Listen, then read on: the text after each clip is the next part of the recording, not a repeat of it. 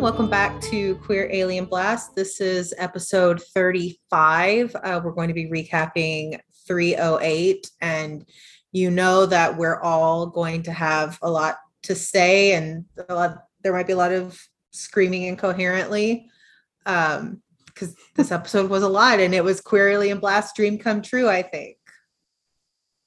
Finally. We waited so long. But before we get into the Maliks of it all, we're going to talk about some of the other stuff. But first, I wanted to give a shout out to Lily Street 758722265 on Twitter, who said, "I just need you to know that anytime one of you references Howdy Partner on the podcast, it adds 10 years to my life." I appreciate that. I think it takes away 10 years of our lives every time we think about Howdy Partner. So Jones has redeemed himself. So now I can say the line with joy and glee now that I know that I like Jones. So, it's before it was the cringiest thing that ever happened. And then this episode happened and made it was even cringier. So now we can embrace the Howdy Partner. I think about how much we mocked and made fun of Howdy Partner after the season 2 finale, like through all of the recaps. And every time we came a Howdy Partner, we'd all just be like, ugh. And now Jones is like one of our favorite characters. So that's growth. All right, so let's talk about a big chunk of the episode that was the Mindscape and everything that was Maria and Isabel and Rosa and Mr. Jones. It was great, super interesting. My first note here says Jones is still sexy. I mean, let's be real. It says something about us, me, all of us, whatever, that's true. But when he's angry and he's being weirdly aggressive, I'm like, okay. I think it's just because Max is just it's just such a contrast. Like, you expect him to be a little like more like Max, and then he comes out with these like cringy sayings, and he's just so over the top that it works so well. So. And you know what? It's kind of funny because I started watching Roswell because of Nathan, because I was a fan of his from General Hospital. And Max is so vanilla, white bread, boring that I had zero interest in him. Whereas I was a big fan of his character, Ethan, on General Hospital. And then we got Max and I was like, ugh. And now we got Jones and I'm like, I remember now why I liked him so much. All right. So maybe y'all can explain this to me. I still don't understand how Maria can access Patricia's memories. I've watched shows before that deal with genetic memory, but it's never been mentioned on this show that I can remember. And it hasn't been explained how Maria can access Patricia's memories. The only thing Jones said is that they're genetically linked. So all generations of DeLuca women, I suppose. And so they all have each other's memories. I guess that's alien based. No. But I have no idea. Why is it just the women? Why would it be every DeLuca ever? They're all genetically linked. Well, yeah, but you only met the women, so I think that's why they only talk about them. But yeah, we can all agree that makes no sense. I'm fine with that. It makes no sense. They did not explain it's fine. So I don't care. Just go with it. Hand wave it. Just go with it. I'm willing to hand wave it because it was so interesting, and as part of I get that they had to have that to get to the Jones thing, and I'd rather them do that than I don't know, some kind of weird time travel or something. But I still don't understand it. But okay, sure, fine. I was a little kind of bracing myself about the experimenting and the having Patricia be the one to, I obviously it makes sense later that she's not actually doing it and she's trying to sabotage. But given some iffy choices on the part of like that speech that Alex gives later on. I was like, "Ooh, but you're getting into some really scary territory here about people of color and like, you know, history of medical experimentation." So as far as I think they handled it well. I mean, they sort of got themselves out of that corner. But you know, it was getting a little hairy there for a little while, but I loved the fact that like the way that Heather acted that, and you know, from every moment that she was with, you know, in her grandmother's memories or whatever, like it was very powerful. She did it very well. Yeah, I anytime that you can see it coming that they're going to try to cover something that's very, very sensitive, I am always a little like, oh, because they have historically not been great. I get that the effort is there, like they're trying, but it never really seems to pan out the way that they need it to. This one was probably, in my opinion, the best they've done. And I don't know, it made me very uncomfortable, but I think that was the point. I mean, it's supposed to make you uncomfortable. Yeah, to have Maria do it, you know, it is very powerful. I mean, I think they got across what they wanted to get across, and I'm glad that she found out, because it would have been heartbreaking had it not panned out that way, and she found that really horrible thing out about her grandmother. So I'm glad that they course corrected on that, obviously, but to have Maria have to think that that's what she's doing is that is psychological fucking torture. So you know, it worked itself out in the end, thank God. But during it, I was like, well, I don't know. Yeah. And I enjoyed it because it's like Mick said in her notes. I think it plays into this theme that they've had this season of your parental figures, your parents and people, like kind of it not being so black and white, that sometimes these people are in gray areas, you know. And Patricia, you know, even if she was giving placebos, I mean, obviously she couldn't give placebos every time. And so she is kind of part of this, even though it's part of her effort to break them free of this. Like it's still kind of a morally gray area. Oh, absolutely. And Patricia can be a good person and do these kind of morally iffy things. And I think it makes the situation fraught and stressful, but more interesting. And I think it plays into this idea that Nora and Louise and all these people may not have been the altruistic angels that we thought them to be. Which is much more interesting than, you know, they're all perfect and everything they did, you know, was always the right choice and everything was always good and right and all of that. I think it makes it a lot more interesting that Nora and Patricia and all of them are, you know, multidimensional, and that everything, you know, nothing is cut and dried, and that there's more to learn, and that we, you know, because if they'd sort of left Nora the way that she was last season, it wouldn't have been a whole very interesting, you know, it just would have been this sort of interlude of this, you know, perfect woman. And now we know that, you know, she made some hard decisions, and some, you know, that she was forced to make that we don't always have to agree with, and that's okay. Same with Patricia. Yeah, I completely agree. So that was interesting. Obviously, I'm glad for Maria that it didn't last very long in the context of the episode, that she thought that Patricia was helping the Coffee experiments and not in the Coffee experiments herself. Again, like you both said, I think it's terrible that Maria had to go through that. I hate it. I understand why plot-wise, and I think she's a badass for it. I also, again, every time we talk about race, we're white people, so, you know, I try to tread very carefully when I talk about it.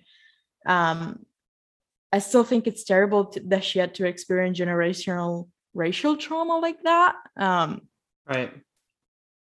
Yes, she's a badass for it.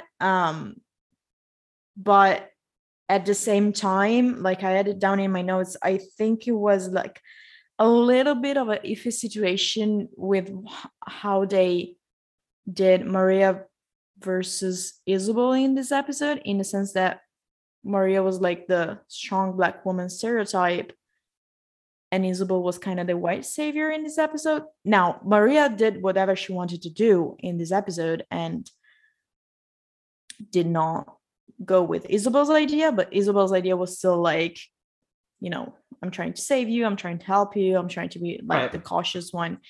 So I don't know if I'm explaining myself very well, but so that was one thing. I do think that it worked well in the sense of we already knew the experiments were happening from previous seasons. So the groundwork was there. It was not something that they sprung on us. We were prepared for it. And I think it worked really well to talk about racial issues like that, because it was very much, it mixed very well with the plot. Like, it was part of the plot and it was something that drove the plot forward. So it was not like episode 5, 6, the one with all the racial stuff. There was just racial stuff, and it was like it looked like an interlude episode to talk about that. This episode did not feel like that, because it was so much interconnected with the plot that it made sense for us as viewers, and it also made a point socially, I guess. So it didn't feel like we always say that they tick off boxes for like representation, talking about social issues and stuff. It did not feel like that to me. So props for that, I guess. Well, it didn't. I don't think it felt like that, because this isn't the first time that these experiments have been mentioned, that Caulfield's been mentioned. This goes back to season 1, and so now this makes sense. Like, even though it hasn't been mentioned every episode, it makes sense that the narrative has led to this, and you finally get to learn more about Caulfield. This makes sense. Whereas a lot of times when we say that they check off these boxes, it's because there's no buildup. There's no buildup to the threesome. There's no buildup to, there's buildup to the racism and stuff from earlier in this season, but not like that explicitly. I think it's just kind of known, except for the Wyatt of it all. But it just made more narrative sense. So this time you get to this point and you're like, oh, okay, yeah, this makes sense now. Rather than just like, where did that come from? So let's talk about, really quickly, I really loved that Patricia and Nora were friends. No. That was really cute. And it's always nice to see Nora. And to know that she was working on stuff and kind of fighting for her people and fighting Jones even while imprisoned. Like, she wasn't going to give up. I'm calling it out. I still am on the belief that we're going to find out Nora's not dead. I'm sorry. I know no one believes me. I know no one agrees with me. It's just a feeling. It's a nagging feeling that will not go away, that Nora is still around somehow, or she's going to come back. I don't know. Some weird science. Do you think it's old Nora, or do you think it's old Nora, or do you think it's Kayla Ewell Nora that we're going to see? I would imagine that if they were going to have her back, it would be the younger Nora somehow. I know that doesn't make any sense, but it's Roswell. It doesn't have to make sense. Clones. Right, exactly. So it's a nagging feeling that won't go away. And every time she's brought up, and every time we see her, and it just builds up in my mind, especially because now that we know that it feels like we're leading to some sort of showdown between Michael's parents. And so I don't know, until until the show ends, I'm just going to imagine that she's going to come back at some point, even if it's not for a long time. And even if it's only for an episode, I just have this like belief that she and Michael are going to get to have an episode together and share. So let's hope. I don't know. I did love that scene. Nora's just so interesting, and it would have been interesting, especially knowing what we know now. Yeah. I would have loved to see Patricia with as Patricia and not as Maria. You know what I mean? Like, I wish we could have gotten more of that. But it was a great include, because it gave such a lot more insight into both Nora and Patricia. And anytime we get that in a way that makes sense to the narrative, rather than taking away, like some of the flashbacks last season did, where it actually adds into it, like, which we've said multiple times has worked really well this season, where it feels like it makes sense. And so that was really nice. Let's talk briefly about Isabel's big damn hero scene where she just got to kick the crap out of Jones in several different places. And I was definitely here for it. I love her. I've never been so turned on in my life. Watching Isabel and Jones. Like, I was like, it's bisexual heaven. Yeah, this is a lot. Like, yeah, I'm aware. Yeah, I know. It's weird because of the max of it all and Isabel and who they are. But I was like, you know what? Visually, this is why I watch this show. That's it. I don't care if it's over dramatic as hell, but that was nice. They really had her kick some ass. And that's like the second time in 2 seasons they've had her like physically go ham on someone. And I'm a big fan. And he's always Max. some version of Max. I'm here for it. Yeah. I think, it was a nice kind of climax to the episode for her, because she starts off the episode kind of very tentative to go in the mindscape. She's the one who suggests they hide instead of like fighting out and stuff. So I really like that she goes from obviously it's because of her own trauma with Noah and previous stuff and all of this, and obviously Jones doesn't help because she underestimates herself, and this is something that has come up this season a lot. So it was very nice to see her go from being like not having a lot of self-esteem in that sense, in the mindscape sense, to go like, no, this is my landscape, I kick ass. And I love that it's Rosa that got it there. I just love that so much. I know that you guys are very adamantly anti-Rosabelle. I love it. And the scenes this episode, I could see it a little further down the line. I like them. The age thing is, she's an adult either way. Yeah. It doesn't bug me as much. It felt this episode familial to me, like a family, very much like like Maria says, like a sister. It felt like a sisterhood in a way that we haven't really seen so far with all of them. Like, it felt like a connection with all of them. So I don't begrudge anybody any ships, whatever makes you happy. But I do enjoy where Rosa and Isabel are now, where it feels like they are working together. They have, Rosa has sort of forgiven Isabel, even if Isabel, sometimes I wish that had been discussed a little bit more about their history or whatever and everything that happened. But it feels like there's respect there and there's trust there. And there's support between the two of them. And that was a lot of this episode. And anytime that Rosa can show how much she has changed and where she's in a much healthier place is a good thing. She deserves a lot and she's been through a lot. And so this episode really showed that Rosa is a strong character on her own. I mean, she's, I really, really, really, and I know we'll talk about it in a minute, loved the stuff with her and Liz, and giving Rosa a chance to show that she is smart and she is a part of this. And when they couldn't do a lot of this without Rosa, that she's, and I think that was a lot of the mindscape too, was that Rosa was a very important part of it. And she wasn't just the sort of sidekick, which is kind of how it feels sometimes for her.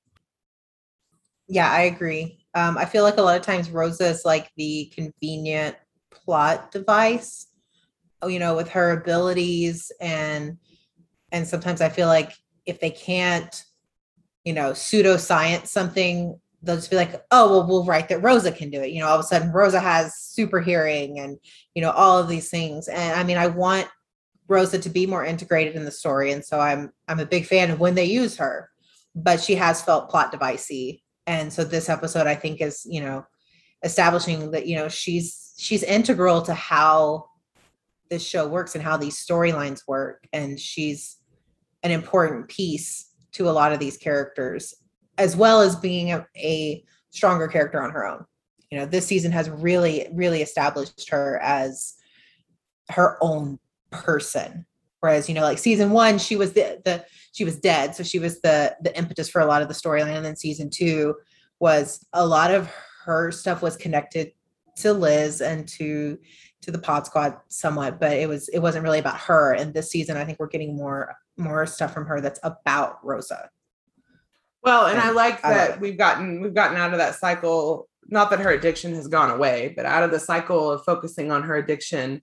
And now we see her applying the therapeutic techniques that she's learned in her addiction therapy to her everyday life, which is the goal. I mean, that's a pretty healthy way to show someone who is still currently working through issues. It's not like it was solved overnight. She's still an addict. She still has mental health issues, but the fact that we can see the way she talks to Isabel and the way she talks to Maria, that she's taking all those things that she's learning in these sessions and she's using it for other people and for herself. And so I think that's a very subtle, interesting way that they give Rosa her own character, like give her own, I've forgotten the word that I was looking for, but you know what I'm saying.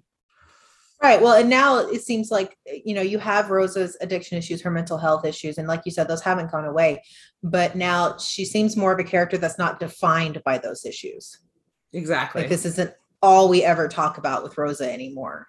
And that would have been tiresome. Like I understood it in season 2. But I think now going forward, that would be really a tiresome cycle along the lines of Max's life Max is constantly dying. Like that gets old. So Rosa's addiction cycle, while important, and her mental health struggles, while important, aren't the only thing that we know and deal with when it comes to Rosa anymore. And I think that's important. Well, and there's so few episodes in every season that it doesn't take much for things to start feeling repetitive. If it happens twice in a span of 4 episodes, they're very close together. I mean, there's, it's not like there's 22 episodes where you can sort of spread it out a little bit. And it feels so. Last season, again, I think it was very useful, but it did start to feel repetitive for Rosa, only because it didn't feel like we were progressing at all. We were sort of seeing the same thing multiple episodes, and there really wasn't a whole lot of time to flesh that out. So I'm glad that it, even if the time jump was pretty much pointless, it did. One thing that seems to come out of it is Rosa's in a very different place than she was at the end of season 2, which is a good thing.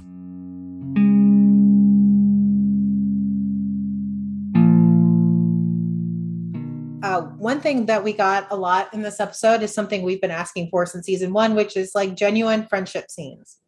Like you have these moments where you buy that they genuinely like each other and they genuinely want to be there for each other. That was both in the Mindscape and then after. It was just so nice to see, and for Isabel and Maria and Rosa to kind of acknowledge that they have this friendship. And I know we'll talk about it in a minute with Liz, but like Liz and Maria's connection again, and then when we'll talk about it later on, Maria and Michael. Like it was just nice to see that all of these people are friends, and there was hugs and there was just caring about each other, and it was just really nice to see. I mean, it was a group scene without Max, so that's all I've been waiting for a long time. We just keep winning. This is Queer Alien Blast episode. But for real, the best part of this season so far for me really is the women supporting women. Like we have had that just so much, especially this episode. I mean, the hugs, the constant like checking in on one another. Like I was just amazed, like what Angel wrote some of these scenes. Like it's exactly what we wanted. I wanted Isabel to have friends. I've wanted Maria to be part of this story, Rosa to do something other than, what they had her do in season 2. And we got all of that in one episode. And even though Liz was sort of separate from them a lot of the time, she was still fighting for Maria and still fighting for, it's all working together. And it was just the power of their love, but for real, the power of their sort of respect for one another and how much they care about one another really drove the plot forward in this episode. And I'm so glad they had Isabel and Rosa with Maria instead of having her do it alone. Like that was such a good choice. Yeah, 100%. Like we always say, this show keeps telling us they're friends and they never show it to us. And so this episode was like perfect in the sense that you keep telling us, oh, we're family. We're, Maria saying they're my sisters, we're family and stuff like that. And we actually see that. Like we actually see that this group, they're not just friends. They're genuinely, most of them, a good chunk of them are blood related, but that's not really the point. They have found, very much a family dynamic. And again, like you mentioned, even if Liz, for the most part of the episode, is not with them in the sense that she interacts with them, by the end of the episode, she still feels like she's integrated in the group. So I think it worked really, really well. The one thing maybe we could have seen was a little bit more integration with Malex as well within the group, but I think we'll get it sooner or later. Like we'll get a bigger group scene or a longer group scene. But even just the bit at the end where they all meet up, that was really nice. The Uggs. That's what we've been waiting on for so long, and finally, Maria and Michael, it's just been so weirdly tense this season. We've talked about before, which made no sense with how they broke up and where they were in their friendship. So finally, there was this, a scene where we can see that Michael and Maria genuinely care about one another and have for a very long time, even if it's not romantic anymore. So to have that moment where that tension was gone and that weird, I don't know, I still don't understand really what was going on with that, but that sort of weird snarky, but not even like a fun snarky, like a mean snarky thing that they had going on this season, it was over and they had a moment. And then Alex and Maria, a lot of these things that I think fandom made it seem weird between the three of them that wasn't necessarily weird on the show. They decided to drop a lot of things, which I think is probably for the best.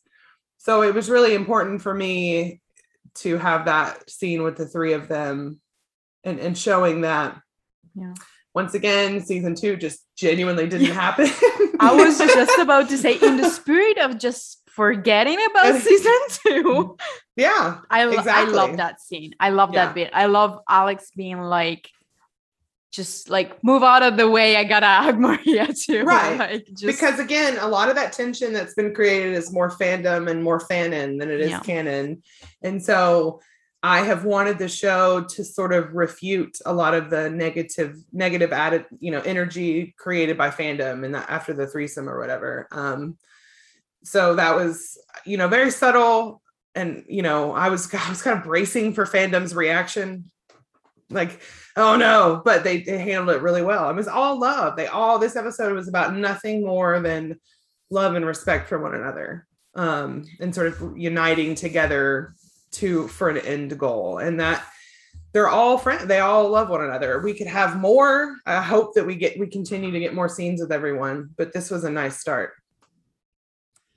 Going back really quickly to what we joked throughout the season that it's like season 2 never really happened. I have a friend in another fandom who is a casual viewer of Roswell, so she's not involved in the fandom. She's not, really. She watched this episode and then she texted me and she said, I just feel like season 2 never happened. I feel like they're just ignoring everything that happened in season 2. And I'm like, that is literally, we say it almost every time in our recaps, because it really does feel that way. So to have somebody that's not one of us, that's not like super involved and super invested in the show, to say it's like season 2 never happened. I'm not complaining, but it really is. I would never want to do away with all of season 2 because I do think it had its moments, for all characters had their moments that I think are important. But it feels a lot like the characters like each other a lot more than they did last season. They respect one another a lot more. There's more communication, and and I don't know if the changing of the showrunners, I really don't know what is in, You know what I think helped, because Janine mentioned this a few times in interviews.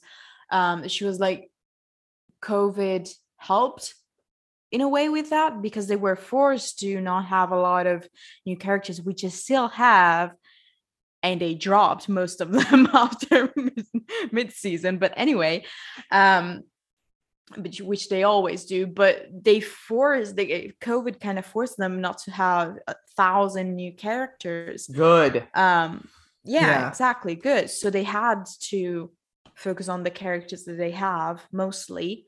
and dynamics that they have and the core of their group, which is what we want, is what season 1 was about, because season 1 really did not have that many characters, like, yeah, season 2 went like ham, 10 of them. like went too much, like yeah, too much happening, too many new much people, stuff. Yeah, all that stuff. This feels like constantly, this episode and all the others, it feels like we're getting back to the heart of season 1.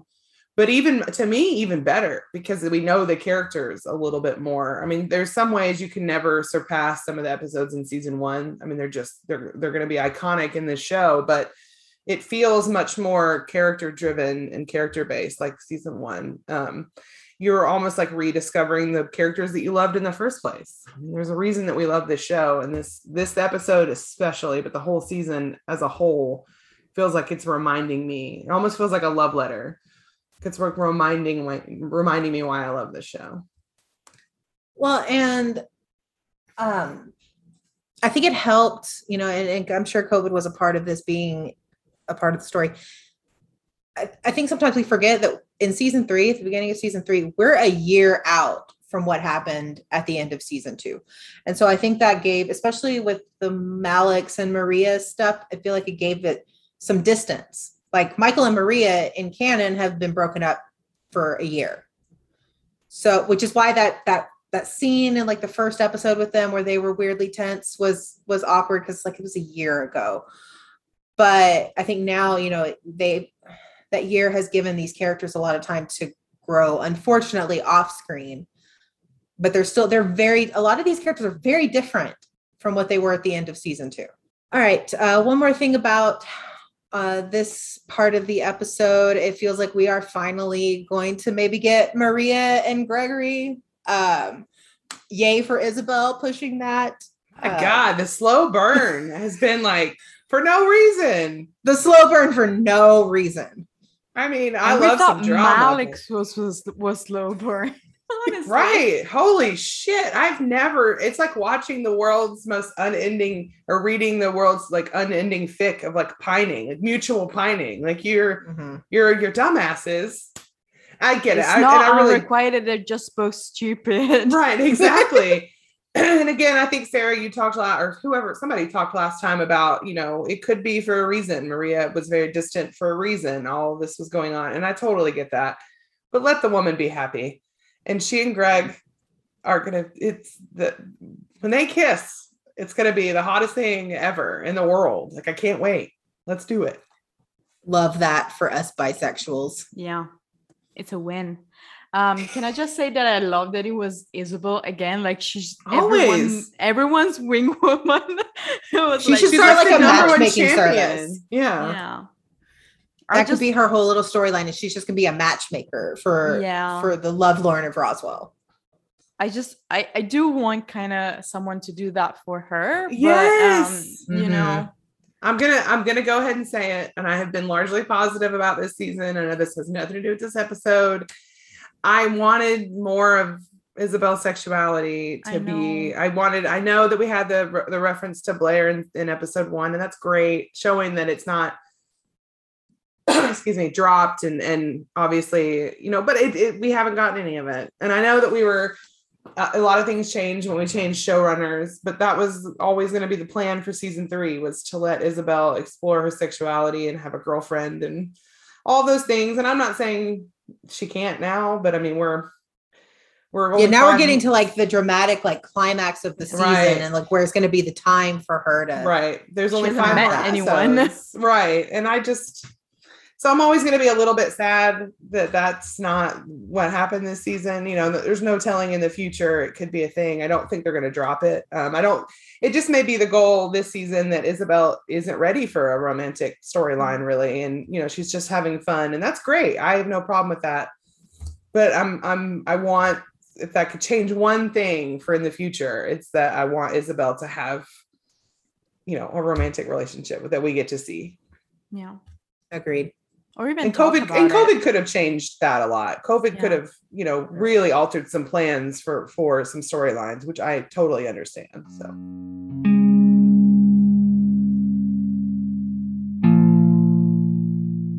All right, let's talk about Liz's stuff. She was she's been isolated for most of the season, and she was isolated for a lot of this episode. But I feel like in this episode, it worked. And I think it says a lot about Janine's ability and talent, because most of her scenes this season, I mean, this episode, she was by herself with unconscious people and a horse. It was like all she had to interact with. I'll say that there's nothing, she did it very well. And this is a testament to how good Janine's acting is.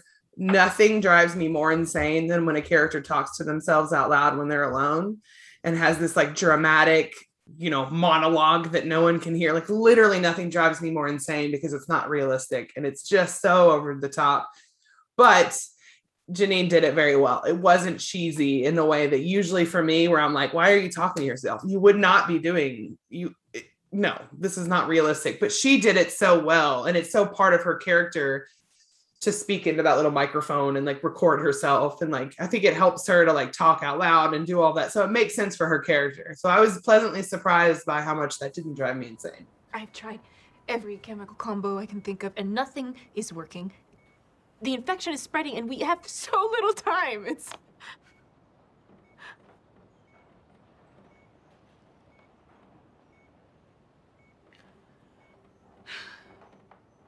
When I left last year, you asked me if I was leaving or running, and I told you the first because I was too afraid to admit the second.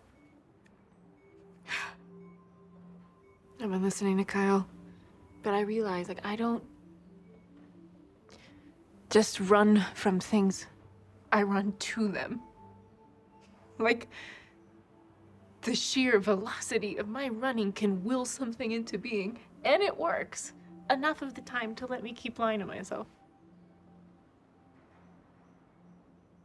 I know everyone I love is gonna die because I lie to myself that being the smartest person in the room can be enough.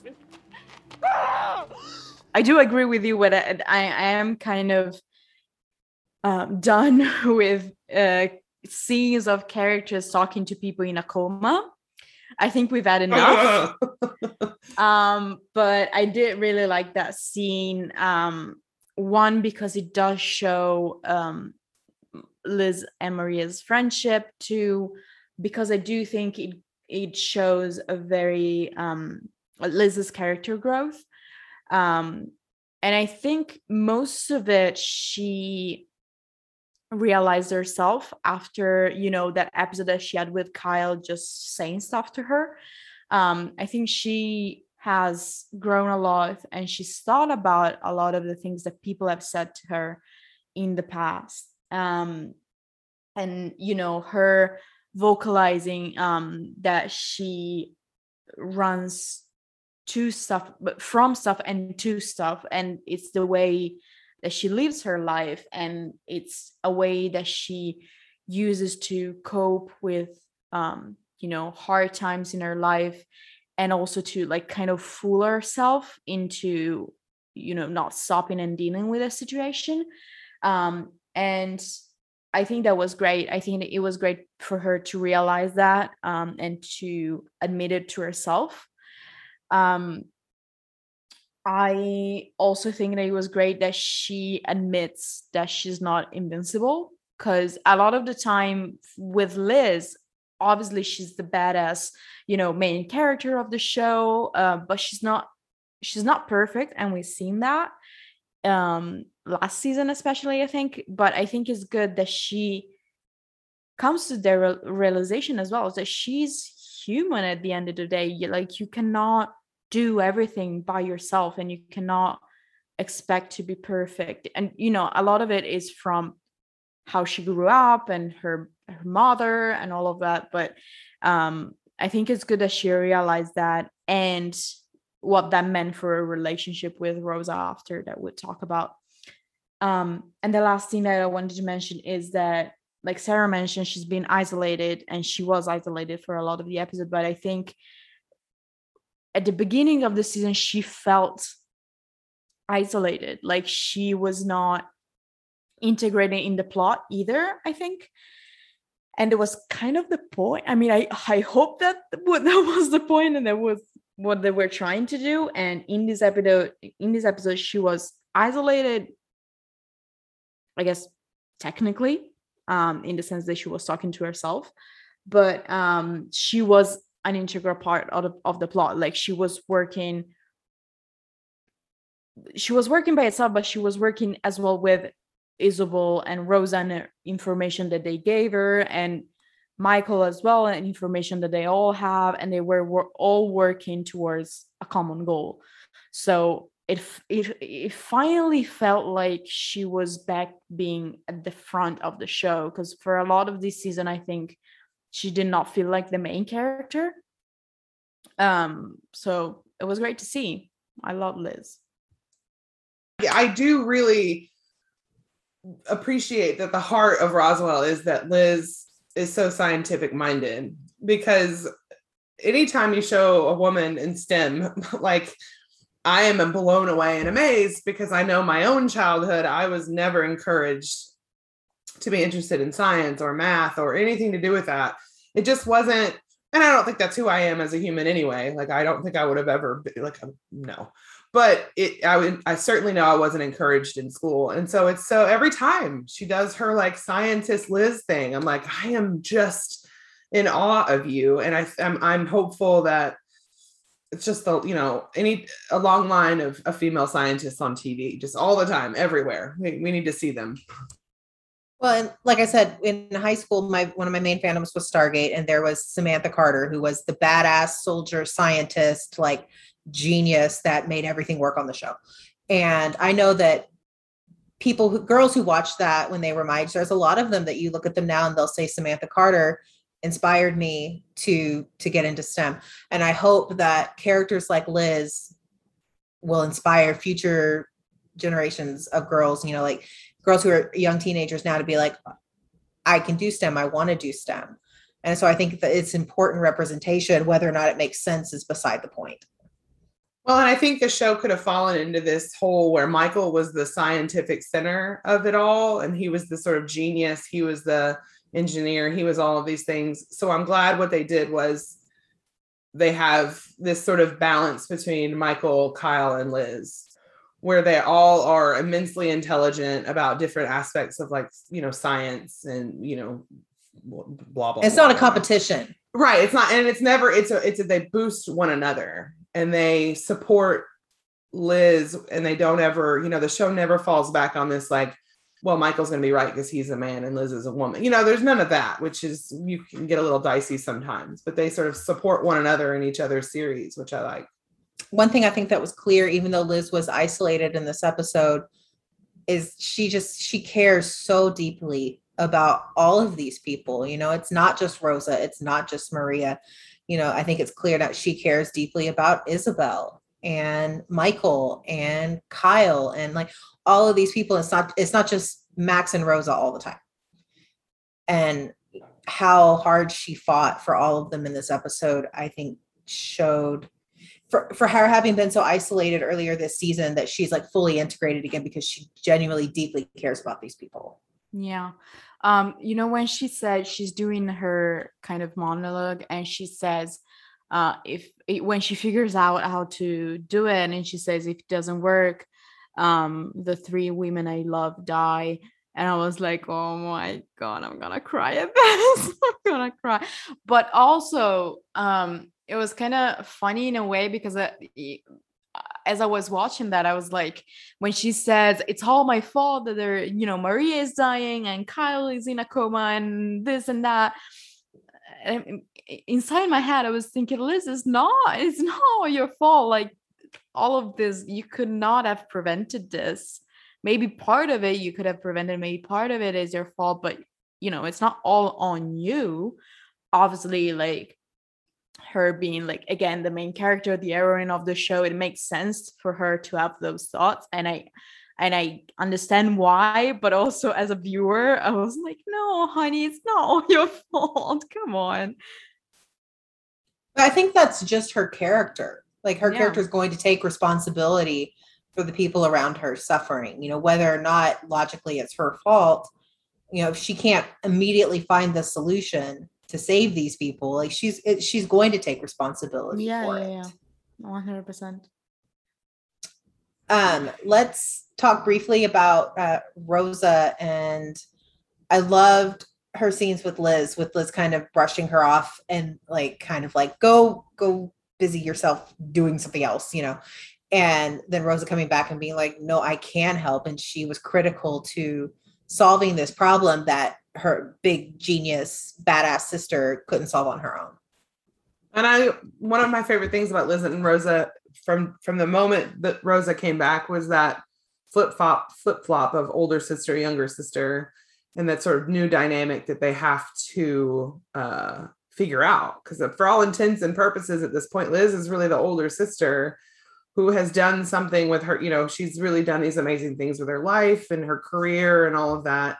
And so then Rosa, you know, comes back and she's, you know, has to deal with being this like weird sort of younger sister now and having to deal with her own issues. And so I can see probably from their childhood and now always feeling a lot less than Liz, you know.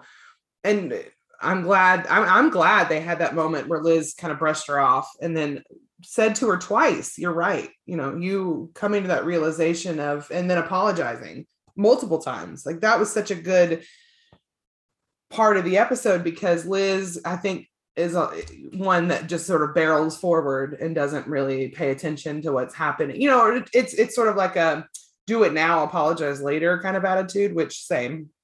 But that means that it's sort of easy to run over Rosa narratively because she is a little bit quieter. She is a little bit more unsure of herself. And so to have that look on her face when Liz tells her she's right was just so perfect. Like I'm so glad that they had her really solve a lot of problems in the last couple of episodes. She's really become an important part. We needed this win, Hermana. Yes, we did. And I needed a lesson that you were kind enough to teach me. I've seen how much you've grown in your recovery. I let my ego and narrow-mindedness get in the way of considering all options, and the only reason that Maria is alive is because of you.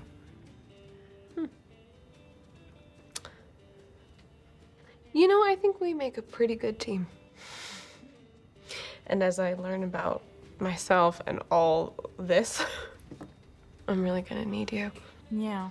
And if you think about it, I like the way they went about it with Rosa being right and Liz realizing that, because as Isabel says to Rosa, the fact that Liz does not take you seriously when it comes to you suggesting stuff about science and things like that is not your problem. Like, Rosa, you're not the problem here. That's Liz's attitude is the problem. So the fact that Liz herself, before even Rosa went and helped her, she realized that. She was like, wait, Rosa had this idea. Like, she had the realization, and immediately after she was like, this is what Rosa said.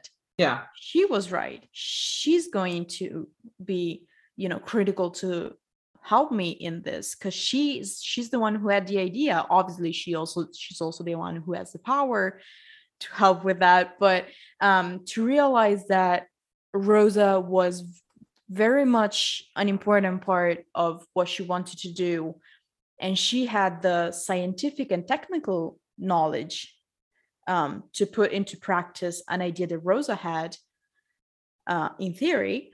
That was great. It was just the two of them using their strengths and working together and realizing that. And the last scene that they had when they were already at the Wild Pony, that was great because they are a good team. They work very well together. So them finally getting to the point where they see each other as equals. Obviously, there are stuff that they're not equals on because everyone works differently, and Rosa is, you know, has a lot of stuff to work through, and Liz is technically, you know, she has more experience, she has more life experience and all of that. But that in the sense of when Rosa says, I suggest an idea, they now see each other as equals, in the sense that Liz will say, okay, let's listen to this idea. Maybe it won't work, but at least I'm gonna listen to you first, and then we'll see how it goes. So I did love the last scene with Isabel. Oh yeah, that was so good. I kind of wanted them to make out a little bit. Like, kind of love them together. know. Sorry, kind of was like turned on. Sorry to this man. When Isabel took the wine cork out with her teeth, I was like, oh, okay. Where are we going in this direction here? I wasn't really expecting, we'll just ignore Max. It's fine. I mean, like, but it was a sweet, I mean, aside from that, it was a very sweet. It was very sweet. But finally, Isabel, yeah. I mean, I think admitting that they have a mutual respect for one another. The only thing that the only thing that I wish they hadn't mentioned Max, because it really, and I say that because it's sort of Bechdel testy, but like, it was such a great heartwarming scene between two women of, hey, you need to relax. You deserve this. You deserve to take some time for yourself, like this sort of therapeutic moment. And being very honest, which is really hard for Isabel to be vulnerable and honest with people and say, I'm really glad that you're back. I'm really glad that you're here. And had they just ended it right there, and that was when, it sort of went away and we weren't talking about men. And this has nothing to do with being anti-Max. This has to do with, we don't need to talk about men in every scene. Like, it could have just been this great scene between the two of them. And then fucking they had Liz say the line, which is fine. I still love the scene, but it just was it was a good opportunity to not make every conversation about a man. I agree. I love that scene. And it did bug me. I'm like, because I think it's established now that Isabel and Liz are friends outside of their connection to Max. Like, yes, that's what brings them together, but I think they're genuinely friends, whether or not Max is a factor. So we could have done without that. But I will say that Isabel pulling the cork out with her mouth is just one of those moments where I'm like, yep, I like girls. And it's Lily's very apparent for those. Apparently I like tall blondes who could step on me. So that's good to know. We found this out. All right, cool.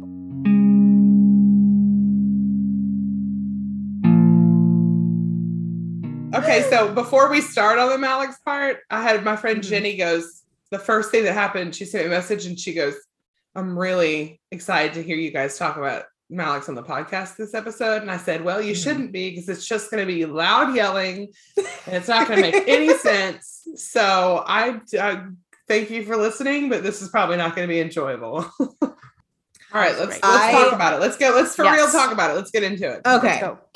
All right.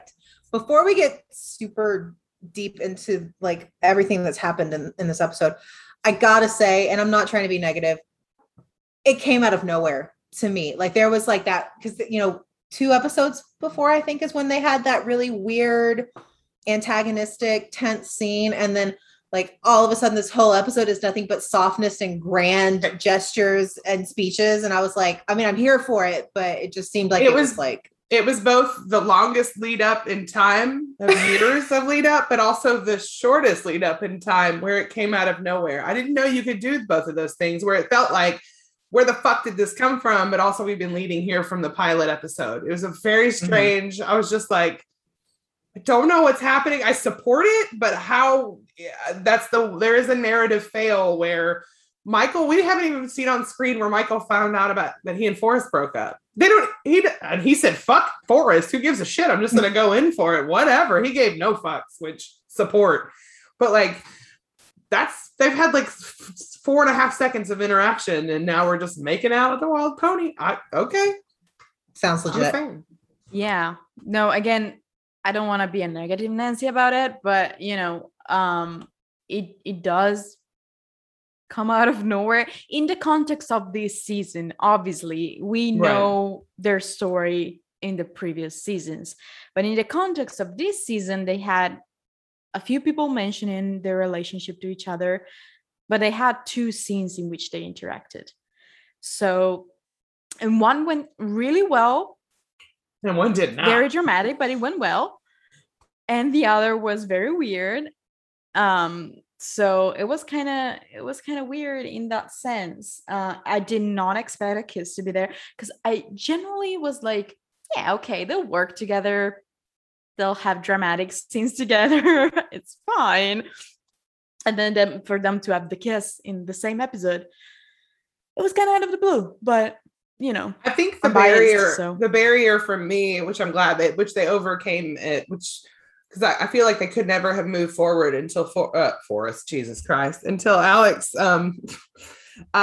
revealed stuff about Deep Sky. And like that was really the big barrier between the two of them, because I'm glad they mentioned in this episode where Michael's like, oh yeah, sort of like how we worked together last time, like being a little sarcastic asshole, because he's right. Like the last time that he tried working with Alex, Alex wouldn't give him anything, wouldn't talk to him. So I'm glad that they got over that barrier by Alex admitting that, he's in Deep Sky, and admitting why he's in Deep Sky, because he hasn't mentioned it yet this fucking season. So I'm glad that they finally had him say, I joined Deep Sky for you. And that line about, the world in which you're safe isn't going to build itself. So, I have to do it for us or whatever. Like, that's a great line, because we've known for so long that Alex's focus has been to protect Michael. We've known it, for a long time, but it did feel like, is it still the focus? We don't know. They hadn't really talked about it. He hadn't really brought it up, but to know that now that's been on his mind since day one. The entire time he's having this conversation with Forrest about Deep Sky, he's really thinking about Michael. He's really thinking about, what can I do to, continue to protect Michael? And I appreciate that as a Malik shipper. I'm glad to know, because we were a little worried the first few episodes. Like, I don't really know what's going on. So it was nice to have that confirmation again. Well, I agree. I feel like, especially that the For Us scene at the beginning of the episode, I feel like it could have been an episode or two before, like that really tense scene where they were fighting or arguing or whatever. I feel like that could have been that scene or part of that scene. Yeah, I don't know. To me, it worked, but I see what you mean. I mean, I loved it. I loved everything in this episode. Like Mick said, I don't want to be negative, because this was magical and wonderful. And look, we've been waiting for this for years. We got to get past the negativity, because this is what we got, and we won. We won. But we did. And like the 4S scene really got to me, like compared to all the other ones, it's kind of a quieter scene. But this idea that even if you take the alienness out of it, like a queer man is fighting to make a world for the man that he loves where they can feel safe and Michael can be protected. And so to have that outside of the alien connection of it, just as two men who are in love, that Alex is fighting for this, and because whether or not he and Michael are together, I think he made it clear in that scene that he just wants Michael to be safe.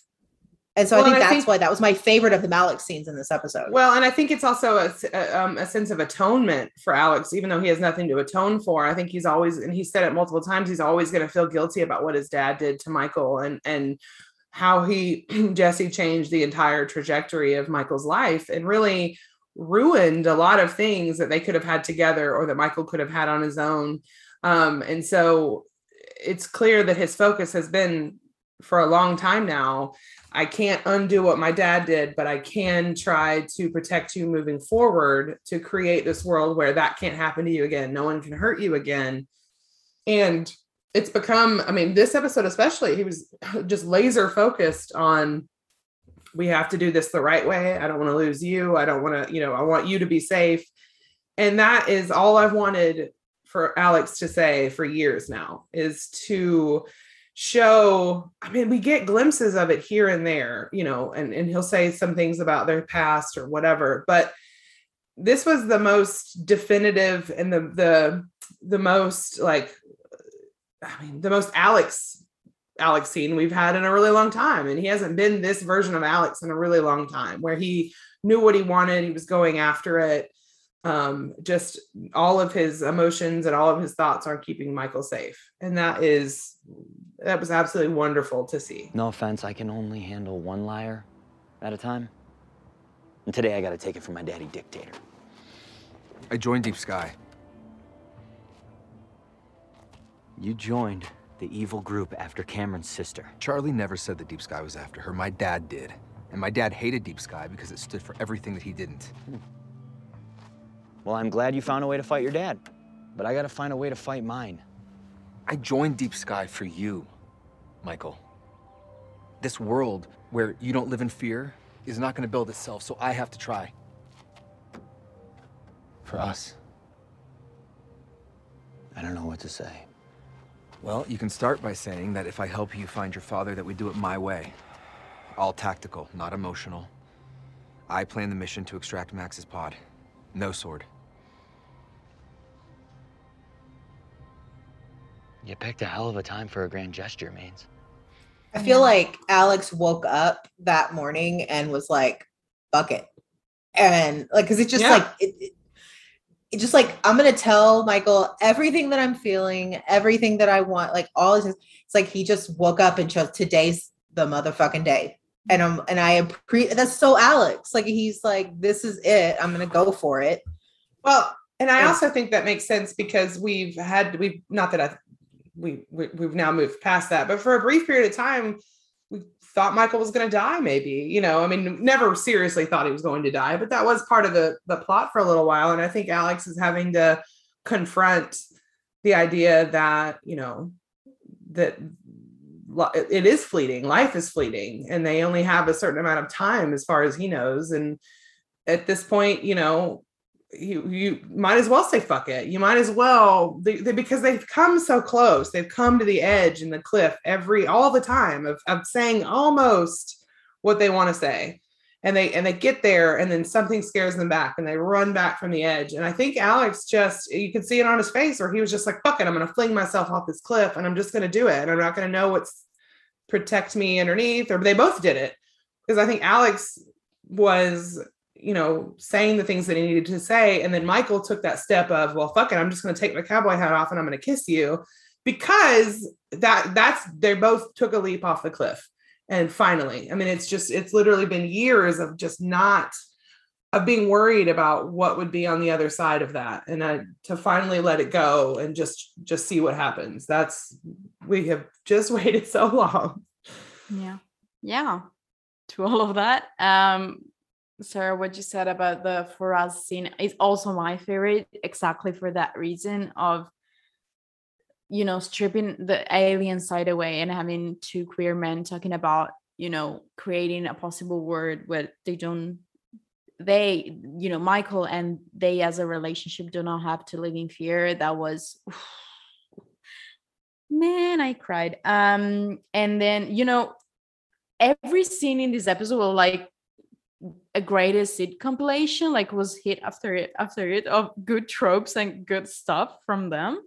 And I agree that I think something clicked inside of Alex. I don't know if it was, you know, thinking that Michael was gonna die for a brief amount of time, maybe seeing Kyle in a coma, or the conversation that he had with Ramos. I don't know what it was, but it clearly clicked that he could not keep Michael safe by also keeping him completely in the dark about what he was doing. So, and you can see that they still kind of have that dynamic of Alex trying to control the whole thing, because that's his personality, and saying like, we're gonna do stuff my way, and you're gonna listen, and you're not gonna do anything stupid, which is, I mean, fair enough.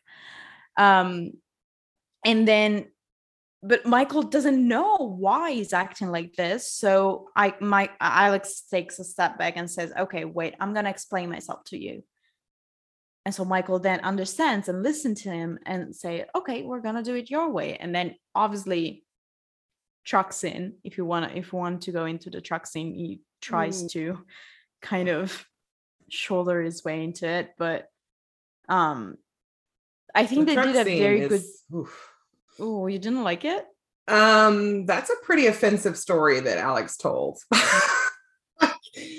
I like the end result, obviously, you know, the being open with one another and communicating part of it. I think that story is one of the most racist things that's happened on Roswell so far. And it took watching a couple of times, reading a couple of people on Twitter and really kind of recognizing my own like white privilege to not recognize it in the first place.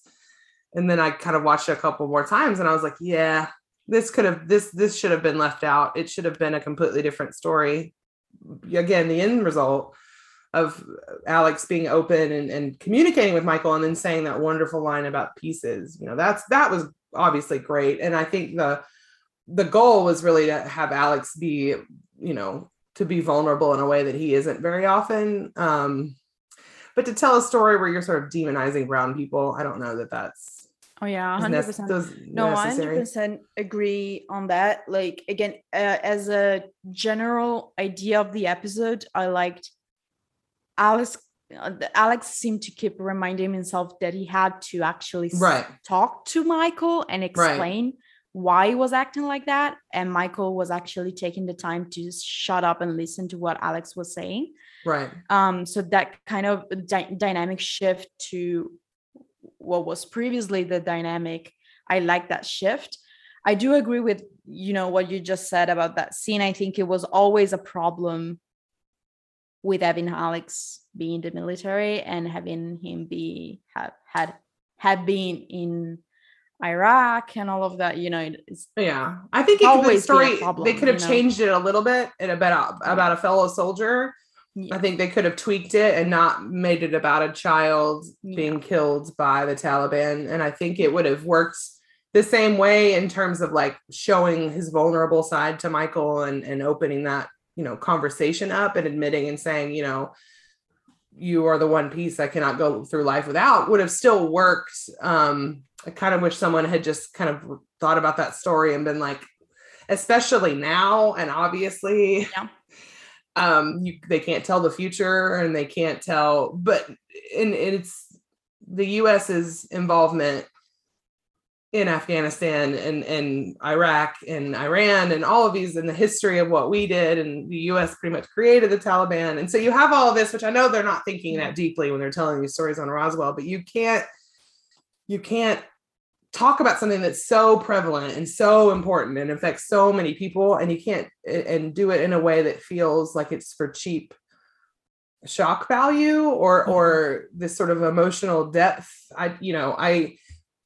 In some ways, Alex being in the military has worked a lot, for him as a character. In other ways, I'll always kind of wish they had him do something else, that they had sort of reworked the character a little bit, especially given what we know about Tyler now. You know what I mean? Like it's a little, that story is a little, I'm just going to sort of pretend that it didn't happen. Not that that's probably not good either, but I, again, if we just look at it as a vague, he was being open and vulnerable with Michael. Yeah, 100%. Sort of leave that as a whole. It's phenomenal because we've needed Alex to reach past that barrier that he's always putting up, the walls that he's always putting up. So the one thing, not counting how the story went, but the one thing I'm glad that we got is how he lost his leg, that we never had in 2.5 seasons. So I'm glad that was explained. I have to believe that Michael some way knew how Alex lost his leg. Maybe they never went in depth about it. I don't think so. I think I don't think Alex ever. I think that's why it was such a big deal for him to tell this story. I don't think Michael knew anything at all, really. I mean, maybe glimpses of clearly something, it was a big deal and something that Alex wasn't really ready to talk about. But I get the feeling, or what in my mind makes the most sense, is that this scene was all the more powerful because Alex has given nothing. He's really had barriers up for so long. And you could see it on Michael's face, almost like disbelief that Alex is opening up about all of these things. Yeah. And you could see on Alex's face before he even tells the story, he is really building his courage up. And you can see it in his face of, okay, now's the time. I just got to go. I just got to tell him, there's no reason to hold it back now. Michael's my person. Yeah. Yeah. And in that sense, there was a part that I kind of think was interesting, that Alex is kind of bracing himself to tell that story. And I think part of it is that it is revealing actually a pretty ugly side of Alex. You know, like he went and killed people. And obviously you have a sense of, I mean, he's a soldier. Obviously, you know, he was deployed in war. You know, obviously something had to have happened. And it was never really touched upon in the show. Well, he has had that 112 scene, I think, episode 12 of season 1, where he talked about it with Kyle, but it was very general. So he is sharing I think a pretty ugly side of him with the man he loves. So, you know, well, that's what I was character wise, it was very interesting, and it worked.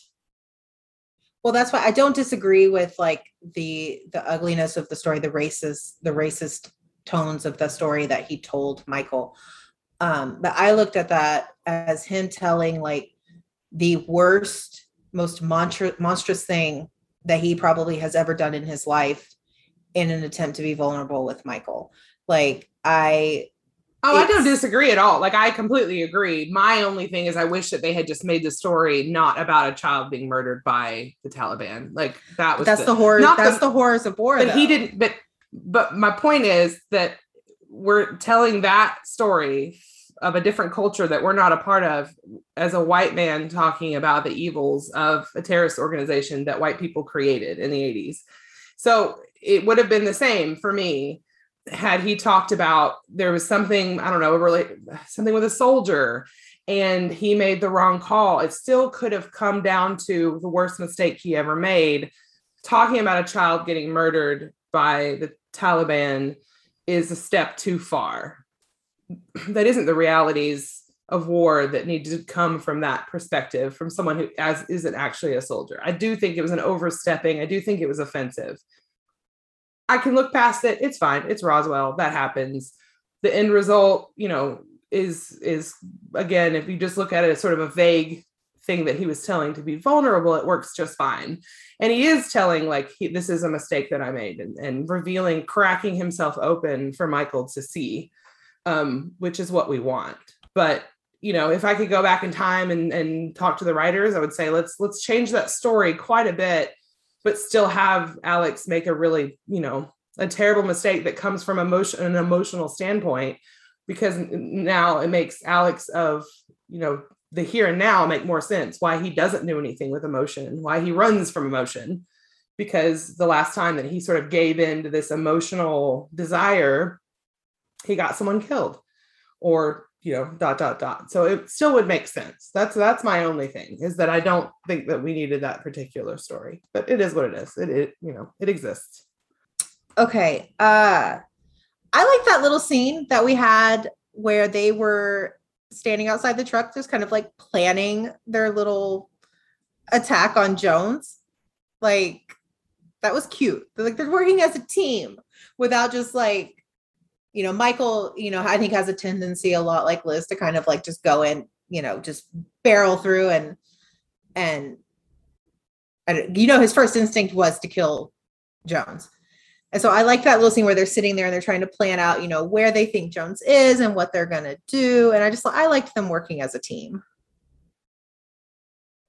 I think because like what you realize with this episode is that they work well together as a team when they actually, again, stop for a second and listen to each other, and what each of them thinks and which each of them knows and has, you know, what their skills, you know, personal skills are.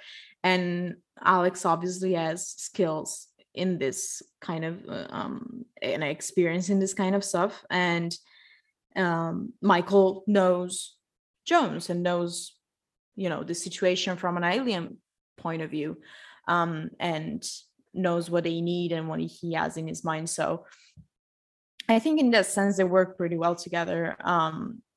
It was fun to kind of see them reach that common ground, or of where, you know, how much can I push and where I have to give in to actually have this work. yeah, it was fun, yeah, to see them be the Hardy Boys again, minus Kyle. Yeah. I do miss the Kyle dynamic. I do miss Kyle.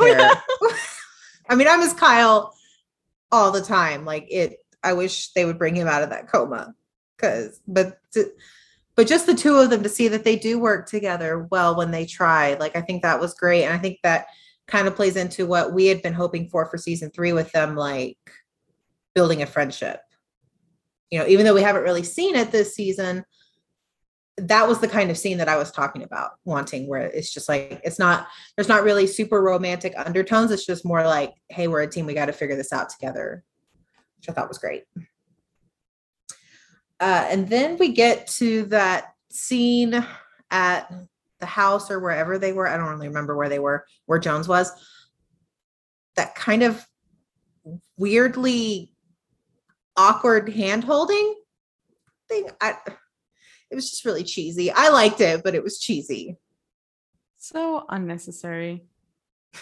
But it was just poorly. It was Tyler's face was doing something really weird during it, so it felt very much like. Why was it so sexual? It was like, what? Well, it was like, it felt like he was about to ask Michael to dance. I don't really know what was like. He had this like really weirdly intense, like smoldering, sexy look on his face, and I was like, "Is that the time?" I don't know. That is, I mean, awesome. Like, I mean, how the vibes of, you know, you try to hold my hand private or whatever, are very prevalent in that, but it was very weirdly done. Yeah, I think it was Alex's face that did it for me. It was just like, he was like, it seemed like he was like trying to smell him or something. I don't know. It just came off really weird. But I mean, I guess any opportunity to see Malex hold hands, I don't know, works. And then, you know what? The single funniest part of the episode, Alex running Jones over. Amazing. Oh, and the role that Jones does with, that was so funny. I was like, and then what? The very non-subtle, like egg-shaped object in the back of the truck that nobody's gonna notice. Barely covered. It shines. What? I hate this show sometimes.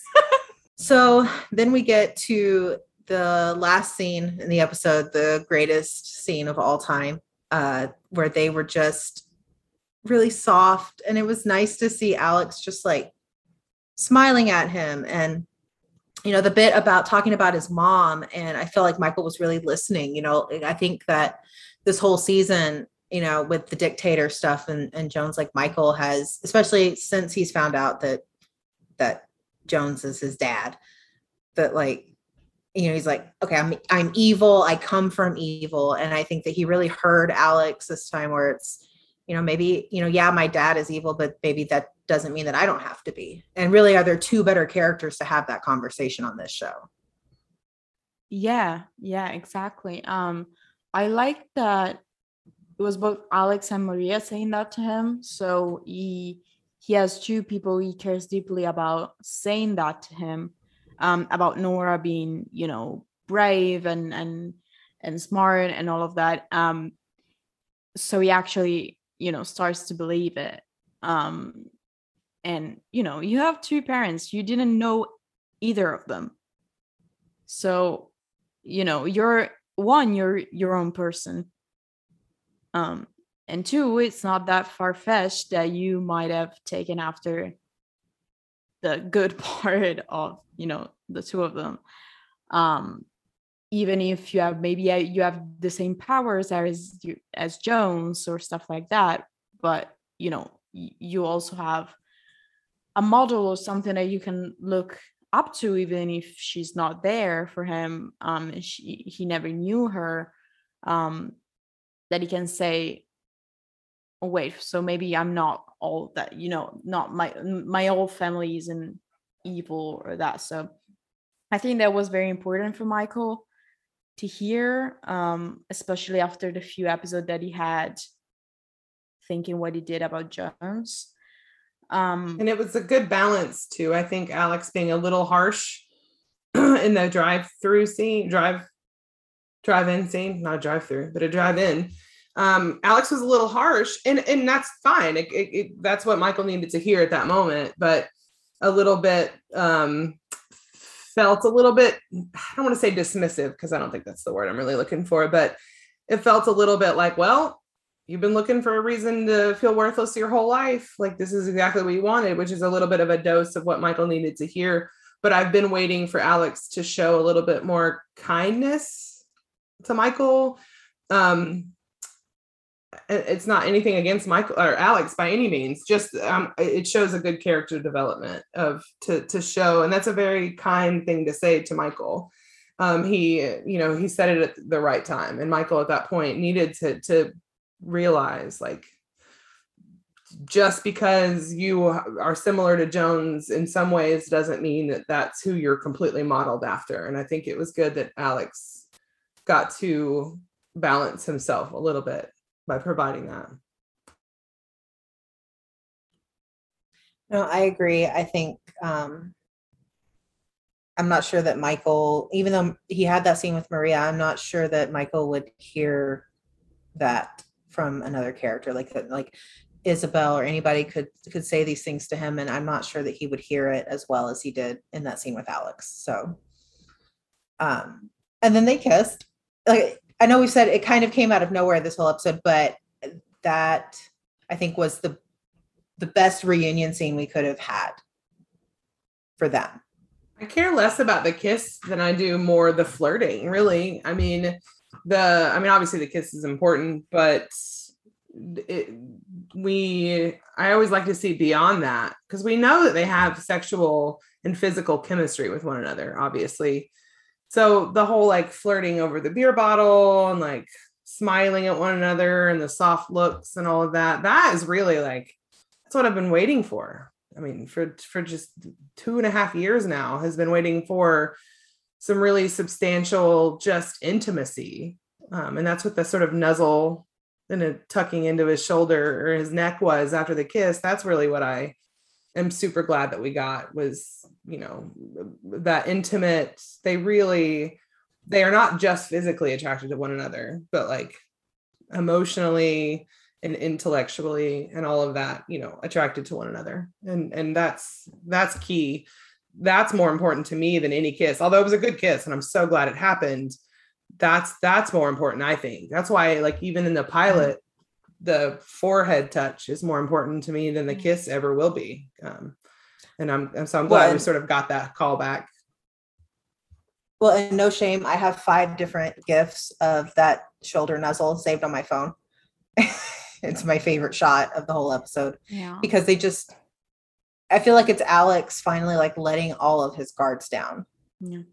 He's going to let himself be comfortable and just kind of like exist with Michael in that moment. And yeah. And just the whole thing, well, the kiss as well, just the faces that they have when they're kissing, but as soon as like they break apart right after the kiss, it just made me think of the pilot, and that we got the script for that part of the pilot with the kiss. And when they touch foreheads, it said something like they both feel at peace or something like that. And that's what it reminded me of. The other thing that I really liked about that scene was, again, Alex being vulnerable and saying, if I discover something about, in Deep Sky, I'm going to tell you. I'm going to try and find a way I can work with you. And at the same time, Michael realizing it's very likely that they're not just gonna welcome me with open arms in this super secret organization. But okay, we can find a common ground, and we can, even if I'm not physically able to work on this thing, we can talk about it and figure stuff out together. Which again felt a lot like a metaphor of saying like we can figure stuff out together and find common ground. So I think that was really important. It was a very important step for them to get to. Yeah. And the music. I wonder how the music. I hate Wonderwall. And I love Wonderwall. I hate Wonderwall so much. But it works so well. It works somehow. The song itself is so not a problem, and it works so well. But I mean, it's a meme, and and now Wonderwall, but it was a good cover. It was actually a good choice for a song that I really would rather die than ever hear again. But it's nice to associate that song with Malex now, I guess, rather than like douchey frat boys singing it on acoustic guitars at parties, I guess. I mean, that's a nice association, but it was a good cover of it. I was impressed. I wonder what all of this means going forward for them. Like, are they together? Are they now in a relationship? Are they going to actually talk about it? Are we going to actually see them discuss this? I think it would be very poor writing if they weren't together at this point. Now, not to say that they're like, oh, I'm going to get married the next episode, but it wasn't framed in a way where this was like an accident or a one-time. Mm-hmm. It was framed very much like this is the beginning of something new rather than a continuation of the same old Malex. So I have high hopes that this is actually a new leaf. And if it had been, I don't know, reminiscent of their past like run-ins emotionally or physically, it just would have been like, oh no, here we go again. Where they had just fallen into bed together. Right. Then they're not going to talk about it. And it's going to be this whole thing. This feels like a new page, like a whole new chapter. Yeah. Well, and with this, and you have this scene and like all of the scenes in this episode in context, it's established Alex loves Michael. Michael loves Alex. And that's just the way it is. And so I don't want them. I get anxiety, I guess, because we're like halfway through season 3 and we know there's like a 5-season plan. I don't want them to break up again. And I just feel like it's a little early, but I hope I'm wrong. Yeah. Cause I think the problem with not even just Roswell writers, writers of television in general is that they cannot seem to find a way to make relationships have drama, like air quotes drama, but still people be together. Like the only show I think I've seen that managed that was Schitt's Creek. They were together the whole time. David and Patrick were together the whole time. They still had their problems, they still had relationship. They still had issues because it's a relationship. They're two people. Everyone has their own issues that they have to work through. That does not mean that they have to break up the first time that they have a fight. So what I hope happens, I do agree that as it was written in this episode, it feels like it's the beginning of something. I do hope that it's not like next episode we're gonna see them like they've been in a 10-year relationship. I still hope they talk it out. We get to see them talk it out a little bit, because they do have stuff to figure out. I mean, it's been a 10-year gap in which they've been back and forth. So they surely have stuff to talk about. There's a lot going on outside of their relationship that they have to figure out.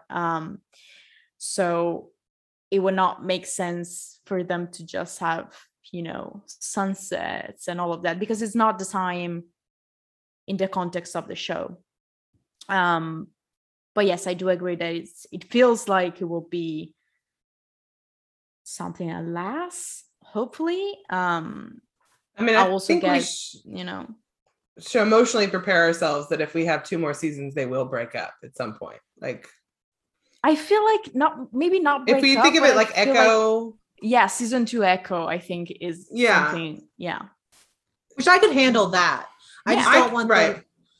At this point, I just can't find it believable for them to date other people. No, and I think if they did, it would because, if they ever did sort of, we don't even know if they're together, but presumably if they're together, if they ever have them break up or sort of spend time apart, I would imagine it would come down to their issues that they have that they still haven't worked through. And I don't think it would come down to, I don't think the show will have them date other people again. Which would be we fine. tried that.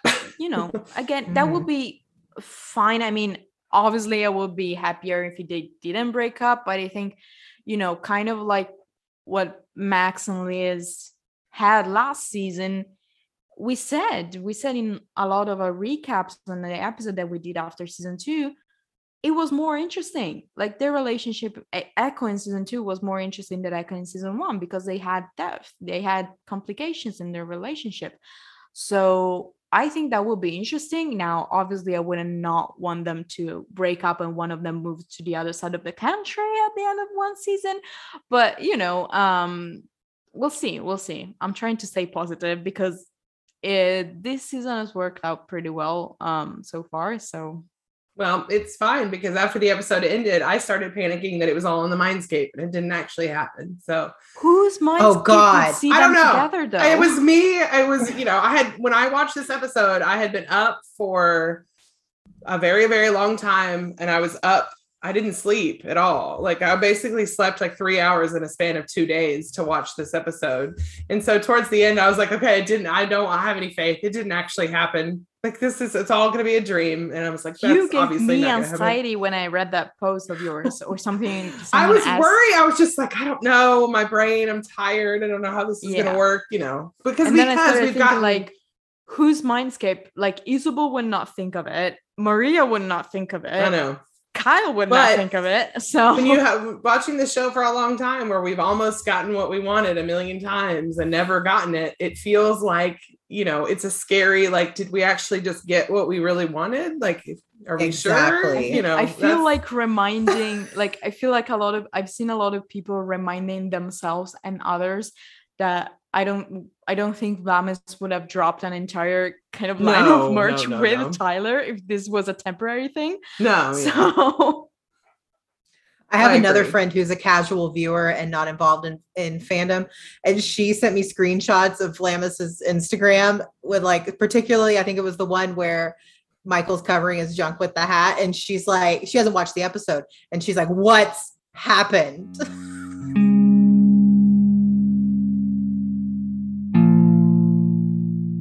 Okay, so favorite parts of the episode can't be Malik's because we got to make it a challenge. Mick, do you want to go first? It's hard because this was genuinely one of my favorite episodes of the show ever. Not just because of Malik's, generally. I think personally, Rosa's part of the episode where I think very kind of like fulfilling as a viewer to see her growth. I really liked the scene that she had with Isabel in the Mindscape where she mentioned the stuff that she learned at NA, and then Isabel told her, what we mentioned earlier, that it's Liz's problem that she does not see Rosa as an equal. It's not Rosa's problem. So I really like that. Right, Amanda?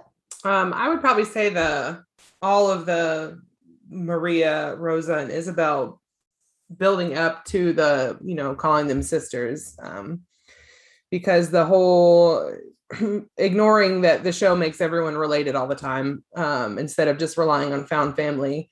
They really are genuinely a found family in a lot of ways. And so it was nice to see them working together, and then to hear Maria call them family. Even though we've sort of known that, it was really nice to see. It added a whole new layer to all of their characters. And again, mostly for me, for Isabel. If you would have told me the Isabel of like season 1 was going to one day call or be called a sister by Maria and have these scenes, I would have never believed you. So that was definitely, aside from Alex, that was, that whole entire part of the episode was the best part. So I'm going to go with Isabel too, but the Isabel and Liz scene at the end, I thought that I love any time that they kind of interact and it's not like world-endingly critical. I think anytime that those two can just be together, because I think they have really great chemistry, and it was a good conversation. Aside from the Max part of it, I think I like these scenes that show that they're genuinely friends and they genuinely like each other. And I think it shows a lot of growth on Isabel's part. I think anytime we see scenes, these really great, intense scenes with Isabel, with the female characters, it just reminds me of how far she's come since season 1 as a character. And I love that. And so that was my favorite part. All right, that was our recap of episode 308. We will be back next week to discuss 309. Until then, you can find us on Twitter, Tumblr, and Instagram at Queer Alien Blast. We'd love to hear from you guys, and we'll see you next time. Bye. Thank you.